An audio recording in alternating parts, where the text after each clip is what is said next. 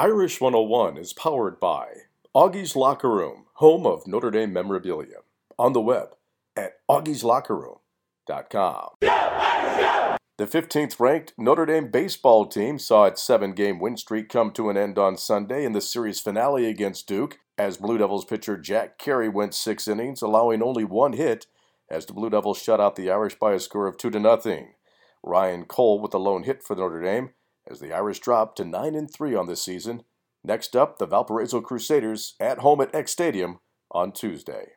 That's your Notre Dame update, powered by Augie's Locker Room, on the web at augieslockerroom.com.